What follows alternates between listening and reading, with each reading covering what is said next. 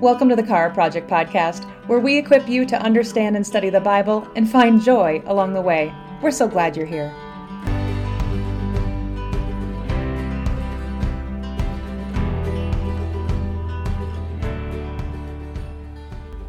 Hi friends, thanks for joining us at the Kara Project. I'm Sarah West. I'm Heather Erickson. And today we're going to be looking at one of Jesus' teachings. And we often tend to gravitate towards some of the more heartwarming or passages that really make us feel good about Jesus' teachings. But today we're going to be looking at something that might come across a little harsh. And what are we supposed to do with that? And we're going to Kara it. So our passage today is Matthew 7:22 through 23. And Jesus says, "Many will say to me on that day, 'Lord, Lord, did we not prophesy in your name, and in your name drive out demons, and in your name perform many miracles? Then I will tell them plainly, I never knew you. Away from me, you evildoers.'" That's really encouraging. Right? Right? So Heather, what do we do with this verse? I mean, first off, what questions do you have about this verse? One of the best places for us to always start whenever we read the Bible, it's one of the questions in the Kara Guide, is in the research section, and it's asking what are observations or questions we have, because we want to start to kind of grapple with where does our mind go first? For me, this passage makes me wonder, is Jesus disowning us? If he says, "I never knew you," is he saying that there's an opportunity we have to not be known by Jesus? Right. And just by asking that question, it kind of gives you a starting off point and going, this is what I want to study. I want to find this answer. It gives you some direction. Yeah. And I may have one question. I may have 10 questions. Today, this one question seems pretty big of trying to figure out, is Jesus disowning us or not? That's heavy. What's it going to take? Very, very heavy. But I think we're going to hopefully come to a conclusion that leaves us a little hopeful and helpful along the way. Please. So where would you start, Heather? We always, more often than not, I feel like we tend to start at context. It seems like the right place to go for this, because we just read only 2 verses in what was a section of scripture that was in Matthew 7. It's right at the tail end of Jesus' Sermon on the Mount. And so if you back out and read just even the verses before, we were in verses 22 and 23. If we were to back out to verses 13 and just go back a few steps, we'd start to see that there's actually, this passage we're reading is one of 4 warnings that Jesus is giving and is trying to help us see. And he ends up saying in both all of these warnings, he gives you 2 options. One highlights how we have eternal life with Jesus or with God, and then what leads to destruction or separation from God. So we see these 2, and let me just read it, because I think this helps put our passage in the right light. The first one is starting in verse 13, chapter 7 of Matthew. It says, "Enter through the narrow gate." So we have gates. "For wide is the gate and broad is the road that leads to destruction, and many enter through it." There's our destruction piece. But then in 14 it says, "But small is the gate and narrow is the road that leads to life, and only few find it." So our first warning is all about gates and roads, and where there's a narrow road, or there's a wide road, or a narrow gate and a wide gate. And so we already get our first picture of one of our warnings. And boy, isn't that another one of those passages, something that Jesus said that we're kind of like, I don't know. I tend to, I'm going to push that aside. I'm going to ignore that. I'm going to put that on the shelf. But no, we don't want to put that on. There's a reason why Jesus is saying this. He's trying to paint a picture for us of what is expected, or what is what this passage is what he's trying to get across. So then we keep on moving on. Our second warning comes out starting in verse 15, and it says, "Watch out for false prophets. They come to you in sheep's clothing. Inwardly, they are ferocious wolves. By their fruit you will recognize them. Do they pick grapes from thorn bushes, or figs from thistles? Likewise, every good tree bears good fruit, but a bad tree bears bad fruit. A good tree cannot bear fruit, and a bad tree cannot bear good fruit. Every tree that does not bear good fruit is cut down and thrown out into the fire. Thus, by their fruit you will recognize them." So we're seeing Jesus talking about, our second warning is about 2 trees. The ones that bear good fruit and those that bear bad fruit. Yeah, you mentioned fruit quite a few times. There's a lot in there. And it makes me wonder, what are we supposed to be looking for? What is fruit? Oh, yeah. Oh, so we could write that question down as one of our observations. We could have added that to our questions. Yeah. Potentially, we could address that in another Bible study. We may uncover it as we go along. This is a chance for us to be able to say, you know what, I want to come back to this one. But I still want to move on for time's sake. And when we get into verse 21, we start to see our third warning, which is our warning, the one we just read earlier today, which says, not everyone who says to me, Lord, Lord, will enter the kingdom of heaven, but only he who does the will of the Father who is in heaven. Let me repeat that again. Not everyone who says, Lord, Lord, will enter the kingdom of heaven, but only he who does the will of the Father who is in heaven. And then it goes on to say, many of you will say to me on that day, Lord, Lord. And then we get into our passage, and it ends with, I will tell them plainly, I never knew you. Now, that's our third thing. We're starting to see a focus on doing the will of God versus those that say the right things about God. This is almost feeling a little personal, in a way, because we could easily say, man, how often am I doing that? This verse is starting to become really real. Yeah. But I just want to, before I move on, I want to go to our fourth warning. And what's interesting is in some Bible translations, it will actually have the word therefore. In verse 24, therefore it is a way for us in context to be able to ask, what is it there for? It means that our thought has not been completed. We're still going through. So because these are right after my verses, I need to read right after our verses in verse 24. And it says, therefore, anyone who hears these words of mine and puts them into practice is like a wise man who built his house on a rock. The rain came down, the streams rose, the wind blew and beat up against the house, yet it did not fall because of its foundation on the rock. But everyone who hears these words of mine and does not put them into practice is like a foolish man who built his house on the sand. The rain came down, the streams rose, the wind blew and beat against the house, and it fell with a great crash. And then the response of the crowd was amazed at this teaching because they were just shocked by what he was saying. I don't know about you, but I'm starting to see a picture here. We've got two types of gates and roads. We have two different types of trees. We have two different types of commands in our own passage about doing the will of God versus saying. And then at the end, he talks about two different types of people and how they build. And all of them have this theme of that it doesn't matter what we believe in God. If we haven't had a heart change that shows up in how we act. That fruit we were talking about earlier, but again, I think there's more to that fruit question we should pick at. But not everyone's going to choose Jesus and be willing to humbly submit themselves to his will. Like that's what this passage is saying, is that not everybody's going to choose that route. They're going to choose another way. And in seeing these warnings together, we start to understand that this I never knew you isn't inferring that there are some people that have never actually followed Jesus. They may say it with their mouth, but they aren't actually aligning their will to Jesus. I like that you talked about submission to his will. And I think that's a key question here. What is the will of the Father, as it says in verse 21? Because I think these people, they thought they were doing it. Right? Because they kept repeating, in your name, I prophesied in your name, I cast out demons in your name, I did miracles in your name. They thought they were doing the will of the Father. They were doing these things, these good works in Jesus' name, and yet Jesus says, I never knew you. So that is a little bit shocking. So what is the will of the Father? And I think that then you touched it in that last warning in verse 24, everyone who hears these words of mine and acts on them. So I think in context, when we're looking at what is the will of the Father and what is fruit, what is the fruit, is obedience to God. Yeah. And listening and acting on his word. Right. Because there's one thing for me to say with my mouth that Jesus is Lord. It totally is another thing for me to actually live my life as if I do follow him. Right. And we see this actually repeated. If we were to, context has been awesome. I feel like we've gotten our answer. I wouldn't stop here just because I would love for us to, I'm a huge cross-reference nerd. I love looking at where else in the Bible has this same concept been taught, just to make sure that my interpretation of this verse is landing with something that isn't contradictory to someplace else in Scripture. And so my natural reaction is to say, I'm going to go and look at some cross-references and see where else this is at. And what's great is, just like a lot of passages in the Gospels, our friend Matthew covered this in his Sermon on the Mount. Luke did as well, but funny enough, he actually covered it in two different places. He has two different spots where he mentions different parts of our passage, in which is just structure. Just a reminder, Gospels were not chronological. And so if they are out of order, it's not because they're wrong. It's because the authors were emphasizing different things. And so they would sometimes mix up the stories in different orders.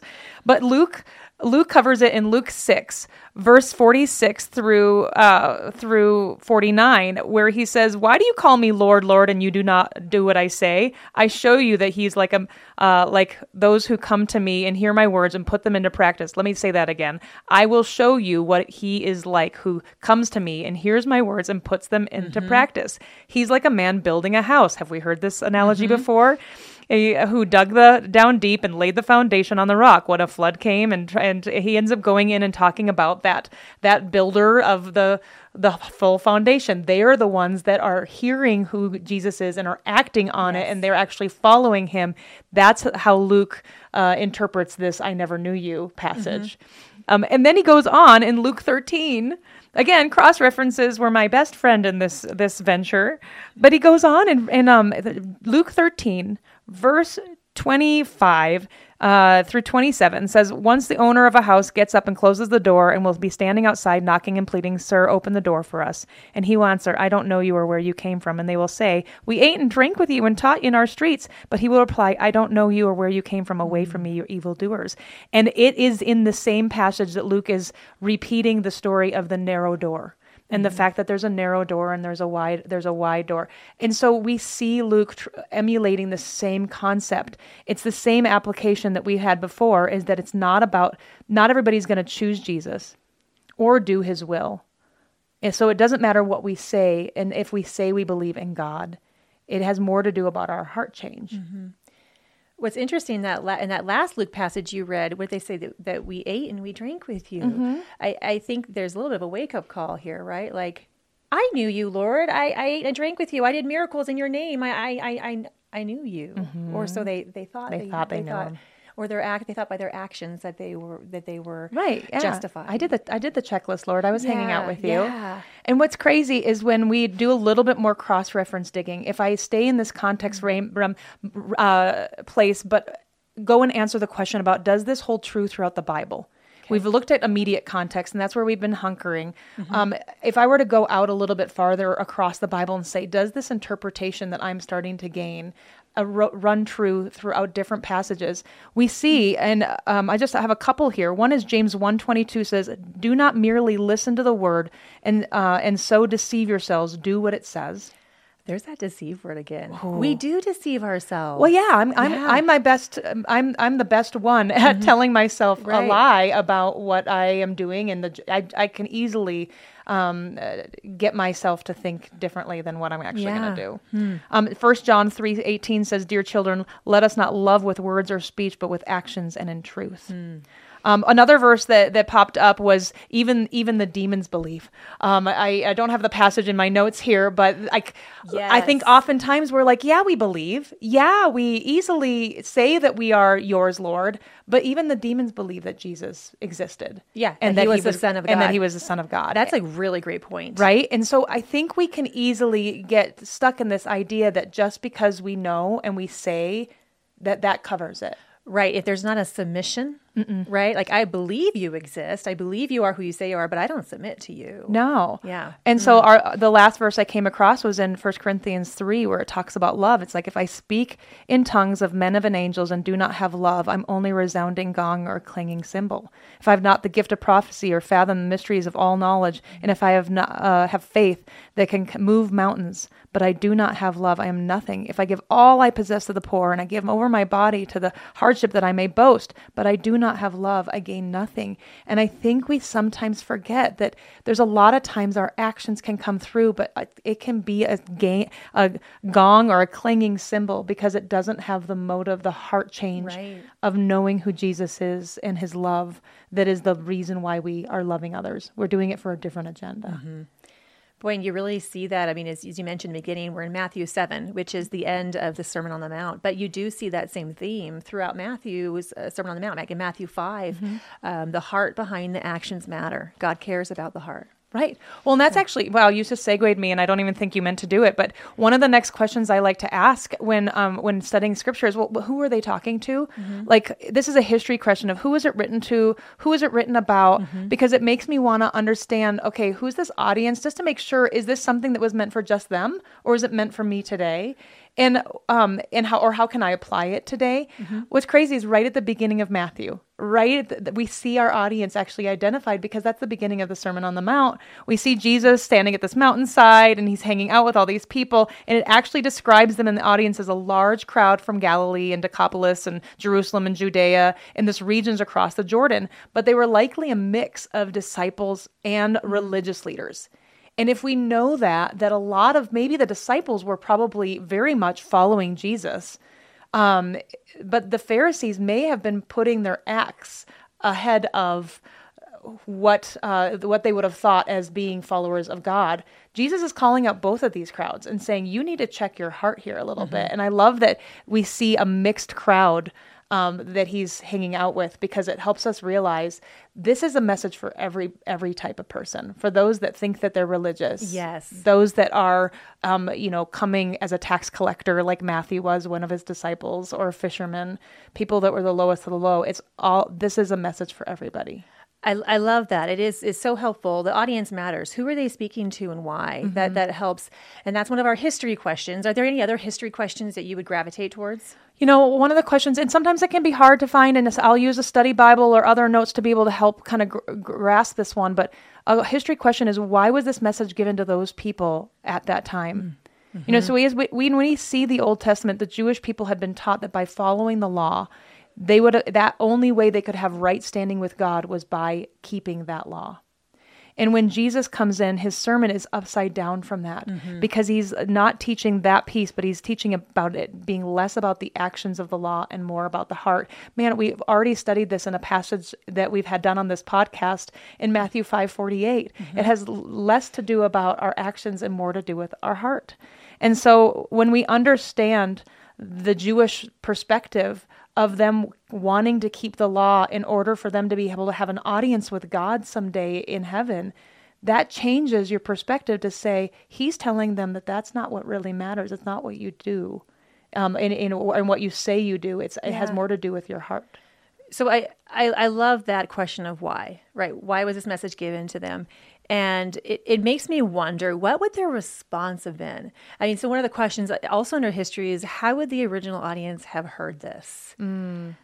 I think, wouldn't this have been a wake-up call? Huge. Like, he's in the whole Sermon on the Mount, Jesus is turning upside down, like you said, their understanding of righteousness and the kingdom.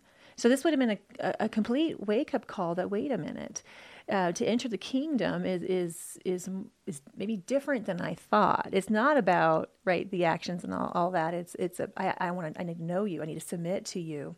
So that's great. Oh, well, and you again segued me so beautifully, because You're welcome. Thank you. The thing that I would normally look at is say, well, are there research? If I go to my research section of my Kara guide, are there resources that I could gain some insights from biblical scholars, whether it's a study Bible or a commentary? And what's crazy is those commentaries that I came across had a very similar answer to your question about that original audience. Oh, good. Okay. This was really kind of fascinating.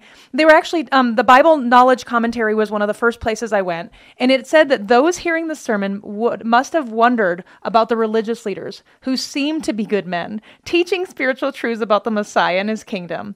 Jesus made it clear they were not good, for they were leading the others astray, even if they were doing supernatural deeds, prophesying in his name, driving out demons. All that good fruit. All that great fruit, performing miracles. They were not obedient to the Father. So continually doing his will, they refused to in admission to the kingdom, because Jesus had no personal relationship with them. That's what this Bible commentary said. And I loved that it tied it to that relationship, because these people would have thought, I got it all. I know exactly what I'm doing.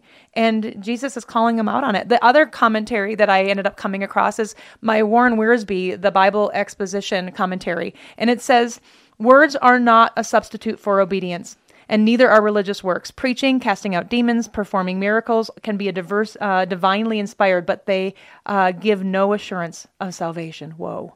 It's likely that even Judas participated in some of all these activities, and yet he was not a true believer. That's a good point. And I was like, man, when I read that, I was like, that's a great point, because here you have a disciple sitting, eating dinner, hanging out, casting out, like doing all the things that disciples did, spreading the fame of Jesus. He was doing all the right things, but his heart wasn't in the right place. That's a good point. And I love that both of those also that you just read, they did reference obedience, and that God cares about obedience over our good works or our good words. That like an obedience and a submission, they go hand in hand. Yeah. Right. Submitting to the will of the Father. So I love that there was that shout out there. Okay, so Heather, we've done research, we've done history, we looked at context. I mean, we could spend time in author if we wanted to. I don't think for us to be able to apply this verse, I think we've been circling around some of these themes already that we could jump to apply.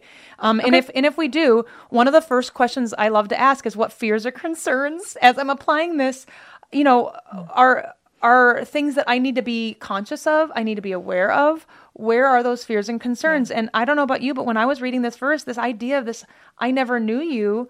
Yeah. How do we know that Jesus is going to claim us as his? That's real. It is. Yeah. It's completely real. But now I also understand that based on what I've read in context, and I understand in the history and some further research, I also know that it has less to do about what I do and has more to do with my heart and my relationship with him. Am I submitting myself to him? Right? John, throughout John in the upper room in the verses, chapter 13 through 17 talks a lot about aligning your heart or abiding or remaining in God. That submission, that ability to say, I'm aligned with you, God. Right. Made me think of pick up your cross daily and follow him. That's exactly his will over my will. That's right. That's right. And that's, that trips up a lot of us. We kind of like our will and our way. Wait, what? I'm not a control freak. I don't know what you're talking about. That's not me at all. As I say in our house, that was sarcasm. So we have to announce it at our house just to make sure that we're very clear. Help train the children. A little bit, or myself. What is funny and what is not. Exactly. That, yeah. So another question I might ask during Apply is, what did I learn about God? This is a huge question. We love asking this question because when we realize what we learn about God from this is that it has more to do about our relationship with him. It has more to do about our heart with him, and he cares more about that than all of these checklists of things that we love to say we do for him. If I can, come home at night and say, oh, Lord, my husband, I did this, and this. I don't think that's exactly what God's looking for in my relationship with him. My husband wouldn't be asking that of me. No relationship is saying, what did you do for me lately? Right. They shouldn't be. That's not the right of a relationship. A relationship cares more about, are you connected to me? Mm-hmm. Do you have a tie with me? Are we honoring each other? And God is asking for us to be honoring to him and submissive to him. That's why wouldn't I want to do that? Because, man, he's an amazing God. I love that. And I love that you stress that relationship and to have a relationship with God.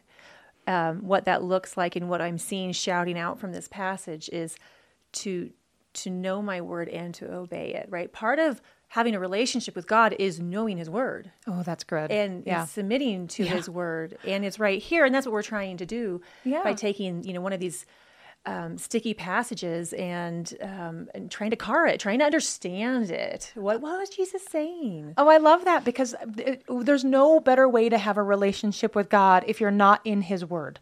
Yeah. If you are not studying the Bible on a regular basis, how do you know where his heart is, what he is, wanting, to in our relationship with him? You don't understand God if you're not in the Word. So I love that you brought that up. That's a great reminder, and the reason why we're doing this. And I'm leaving this passage feeling quite encouraged. I started early off with wow, that could be overwhelming, or at least I'm hoping we're feeling this way. Yeah, but there's still one more apply that you may want to put into practice. Okay. If you're studying this passage, that you may want to go to God and pray, in almost any passage and pray. That's a good point. Pray every time. Every time we should be doing this. And we would normally pray some kind of prayer where you have, Lord, what did you want me to learn in this passage? How should I be applying this to my life? And so when I was praying over this passage and as we were preparing for today, my prayer was, Jesus, help us reevaluate the motive behind our actions. Are we doing things because we have to? in order to get a right standing with you? Are we doing it because it looks good on the outside? Or are we living out these verses, changing our heart posture toward you to follow your will and let your actions be a get to, it being an outpouring of our love for you? So help us align our will to yours, and maybe we changed from the inside out. Oh, amen. Right? Like that is the ultimate hope. And that's what gives me hope in this verse, is that Jesus is just calling us to be in closer connection and relationship. He doesn't want lip service. Right. And man, I wouldn't want to be in a relationship with someone that was giving me lip service either. So right. I get it. I get it. Well, hopefully this was hopeful and helpful. And hopefully it gives us the confidence to maybe take some of those verses that we've been putting on that shelf, or the ones we quite frankly, we just don't know what to do with, and to tackle them, to dive into them and to try to understand the heart behind them, what we can learn about God.